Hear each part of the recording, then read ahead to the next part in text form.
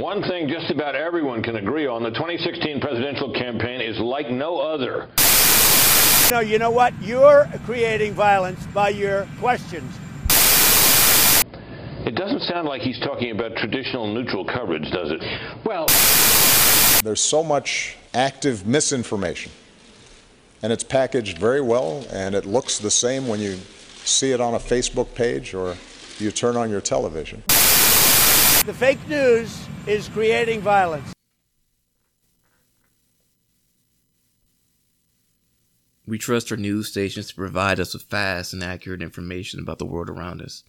We post articles, share videos on social media, believing that these words written or spoken are true and based on evidence. However, as time goes on, Americans feel less and less trustful of what the media has to say. Last year, a Gallup poll found that roughly 62% of Americans feel as though the news is biased, with 44% feeling as though it's inaccurate.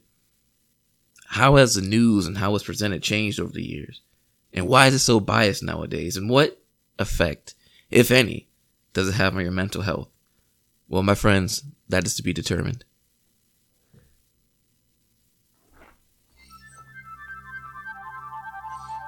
News has always been something that shaped the human condition. It first began as a simple human interaction, storytelling. Accounts from huge events would be told over and over throughout the land, and the people would gather around to hear these great battles or horrible natural disasters. And even the smallest events were told, and we kind of call that today gossiping. Big news or small news, people would spread the happenings of the land via word of mouth, each person putting their own little spin on it, or forgetting a piece of information or adding hyperbole to it, like a giant game of telephone. Some of these stories had so much drama and action added to them that they became known as legends or folklore, far removed from the original factual tales that they once were. Of course, with all this, we can see that this wasn't the most accurate way of spreading information. But it all changed when the printing press was created. Now, numerous copies of the same account can be spread to the masses. No longer would people mix up the facts of the story because people had it in their hands. Surely if an event was written down and recorded for all to see, no error could come from it, right? Well, just as soon as people realized that the news could be spread to the masses, they also realized that it could be monetized. People are bound by human nature to know what's going on around them. It's in our DNA to hear and share stories, and you bet somebody would pay a small price to hear about the stories. And thus, newspapers began. And the problem with that is just what I said. Newspapers. Having multiple newspaper companies brought about a level of competition, which always motivates a company to do better and create a better product. However, there's a dark result to this competition, which we will come back to later. But let's fast forward to the year 1940, when NBC's Lowell Thomas hosted the first ever television news broadcast, which was more so of a simulcast of him doing a news show on the radio. However, a year later, a more concentrated effort was made to do another show that aired twice a day. Humans were now back to our roots. We were hearing news through the word of mouth, but only this time, we only listened to one big talking head. Families would gather around the TV twice a day to hear what was going on in the world. The station had all day to gather facts and review sources before reporting to eager listeners. But with only a 15-minute time slot, they needed to be absolutely sure that the stories they picked mattered to the citizens. Although this was innovative, it became apparent that this wasn't enough. News didn't stop happening, and with major events going on, the people needed to know things as soon as possible. And now with new media available, they weren't satisfied on just hearing it. So, similar to newspapers and radios, companies realized that money could be made off of this. So they tried to air shows at different times, and then the name of the game became who was able to say things first. Newspapers began jockeying for position for different TV time slots, and manipulating public opinion on which time was best to watch the news. If it came on before a competition, they would say getting news first, but if it came on later and came on after a competition, they would claim to be more accurate. And soon, the news became to be more hungered by the people. This changed the game forever. No longer did you need to write, print, and then distribute things. You could talk about it over air in real time, And people also enjoyed the fact that you're seeing the person who's giving you the news. Oh, and then by the way... Hello, NBC. Hello, NBC. This is KGU in Honolulu, Hawaii. I am speaking from the roof of the Advertiser Publishing Company building. We have witnessed this morning the distant view, a great battle off Pearl Harbor, and a severe bombing of Pearl Harbor by enemy planes, undoubtedly Japanese. The city of Honolulu has also been attacked and considerable damage done. December 7th, 1941. The attack on Pearl Harbor. This was the first time the news had interrupted a regular TV programming. And in a way, this is the beginning of a new era. So we wouldn't see it until years later, but the ingredients were already in the oven. The increased competition, the faster paced society, and the ever-increasing thirst for news all began to rise to a fever pitch. All of these things put together eventually made what we've come to know today as the 24-hour news cycle. CNN, MSNBC, Fox News, we have so many channels dedicated to news all the time now. However, this comes with a couple of different problems. One, all of them want your views, so they need to find imaginative and creative ways to get them. Two, they want your views all the time. But as we all know, there are things called slow news days, which means they would have to figure out what to talk about that would keep listeners glued to the television. So what do? Well, what did people do back in the day after they heard a story or read an article in the newspaper? They talked about it. Talk shows, political commentary, everyone is giving their opinions on the news now. It's no longer what happened. It's become more so of a, this is what happened and this is what I think about it. Sure, some people are simply trying to break down complex issues for lay people to understand. But I feel like you would be a fool to not notice some of the biases going on now, particularly in the world of politics. If you don't know what I'm talking about, or you just don't believe me, I want you to listen to this. This is back in 2008 with the late Senator John McCain. He was being asked a question if he thought birth control should be covered by health insurance. Here's the question, how it was asked, and how we answered it on its own. I certainly do not want to discuss that issue. But I think you voted against. I don't know what I voted against coverage of birth control, forcing health insurance companies to cover birth control in the past. Is that still your position? Look at my voting record on it, but I have.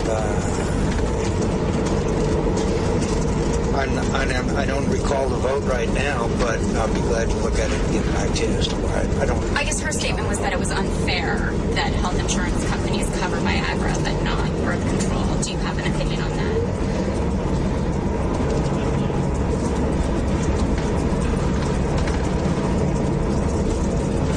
I don't know enough about it to give you a informed answer because I don't recall the vote. I cast thousands of votes in the Senate, but I will respond to you. It's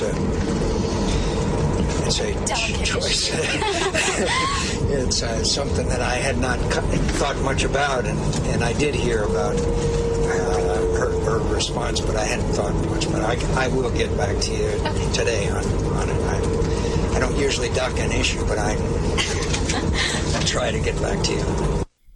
Now, understand that the topic may be a bit controversial, but what we're talking about is how the news presents this topic, how they present this story. Listen first to MSNBC. By that reporter, Maeve Reston of the LA Times, who, by the way, deserves some kudos here, when pressed by Reston on whether it was fair that some insurance companies cover erectile dysfunction meds but not birth control, McCain answered, quote, "It's something that I had not thought much about," and yet he voted on it in the U.S. Senate. Is the big headline here that a senator admits to not bothering to even think about things he nevertheless votes on? And this is Fox News talking about the same subject. A similar subject, the Planned Parenthood fanatics want you and me to pay for everybody's birth control, so they use John McCain to make that point. I want you to keep in mind that we're not talking about the issue. We're not talking about birth control, anything like that. What we're talking about is how two separate companies presented the same story. This, my friends, is a prime example of framing and news slanting. Before the consumer can draw their own opinion, this news station tells you how to feel via tone and their word choice, taking away the option of coming to an unbiased conclusion, which is very dire when we have to make decisions like, let's say, who runs the Oval Office. These trusted news sources and huge infrastructures of information are now adding more and more things to a story that are designed to influence your opinion every time you turn on the TV.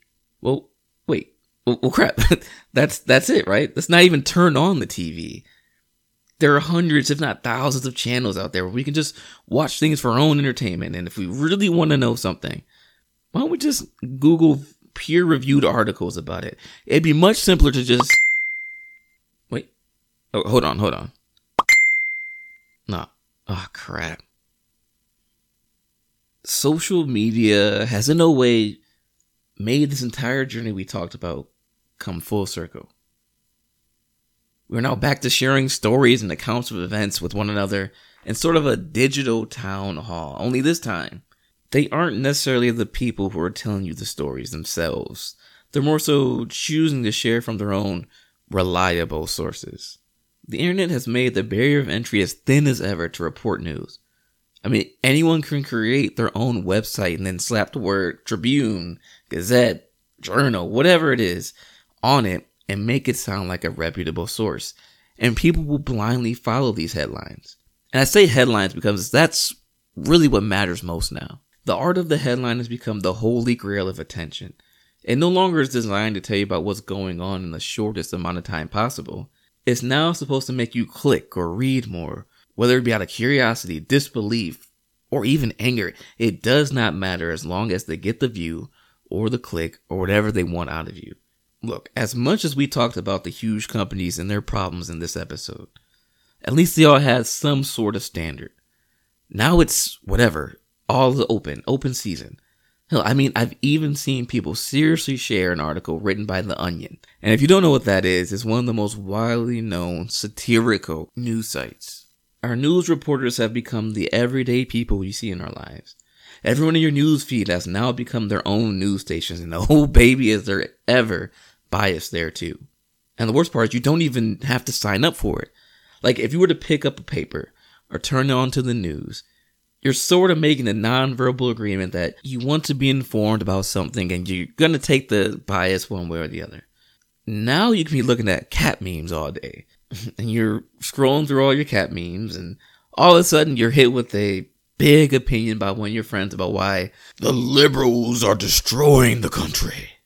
You can see now you can't escape it. The news is everywhere and is now sprinkled with bits of opinions here and there on the side. And for the most part, it's the political things. I mean, no one argues if a tornado really leveled a town or if a bombing really happened. It's what we talked about before, the discussion about the event that has us fuming. Opinions are a very personal thing. I mean, your opinions help you create your morals, your beliefs, your way of life. And now on a daily basis, you can have them questioned or challenged with no sort of data backing it up. Ironically enough, even though we have the information of the world at our fingertips, it's easier now more than ever to have a narrow frame of mind. We could find articles or YouTube videos or even podcast excerpts of something that will back our own opinion. I mean, if you don't believe me, look at the waves and waves of people supporting the flat earth movement. And look, I get it. But come on. I mean, they're literally citing each other as like credible sources of why they're right. And when humans have other people's support, they become bolder and bolder. We can talk about what this means to the world and whatnot, but my main concern right now is the mental state of you. Pew Research Center stated that in 2016, over a third of people polled on social media said that they were worn out by the amount of political content they encountered online. And ladies and gentlemen, 2020 election is coming up, and I wanted to make sure those numbers didn't increase. People have been tired of all the arguing, tired of all the thoughts and opinions shoved down their throats. They either are being attacked or watching someone being attacked by someone they know online because of their beliefs. And I don't want you to be on that boat. I mean, I had the urge to fight myself. Listen, when I became a police officer, the posts left and right were talking about how we were all corrupt and we were causing more harm than good and we were just downright dirty. Family and friends would share news sources, right, telling me who I was. And for a while, I fought it tooth and nail, replying to everything, posting my own credible sources. Until one day I realized the evolution of news and how it's been spread has us all now being back at those town hall meetings. Everyone's sitting in their corners with the people that they agree with, and they're screaming about whose fault it is the town isn't the way it should be. Democrats blaming conservatives, conservatives blaming Democrats, anti-this versus pro-that, all parties screaming at the top of their lungs while holding papers with their version of the truth. Look, we have more options now, more views in the world, and they're all saying that they're the best and they're the truth. But with more sources of information, we need to learn how to use more scrutiny on how you receive it. Not everyone who shares a political article or a video is doing it to inform you. Some posts are there to reflect their anger, their bitterness, their sadness, and oftentimes their bigotry. Taking in all these negative emotions of others for the sake of being up to date on news can be toxic to your soul. I mean, I remember talking to a high schooler not too long ago about online bullying. And some people, were saying, oh, it's easy to stop online bullying. Just tell them to log off, it's fine. Which I guess makes sense at first when you think about it. In today's climate, that's the same as telling a child, hey, you know what, you're getting bullied on the playground? Well, just leave the playground. Something I don't think I ever really heard someone say. But look, online is the new playground. And of course you can take a break, but the solution overall should never be to just leave. Listen, I get being upset, and at this rate, I don't see any of these practices changing anytime soon. But we got to understand, if outside forces aren't going to change, then it's up to us. It's up to us to change how we approach them. The way I see it now, news stations aren't going to change their tactics. Frankly, the current model is working and people are watching and sharing at an all-time high. And to be brutally honest, I think that's the only thing that matters to them. What matters to me, though, is that you aren't going down with the ship. News is meant to keep you informed and arm you with the knowledge that allows you to shape your own worldview. But lately, it's just been used as a device to convert your opinion to someone else's.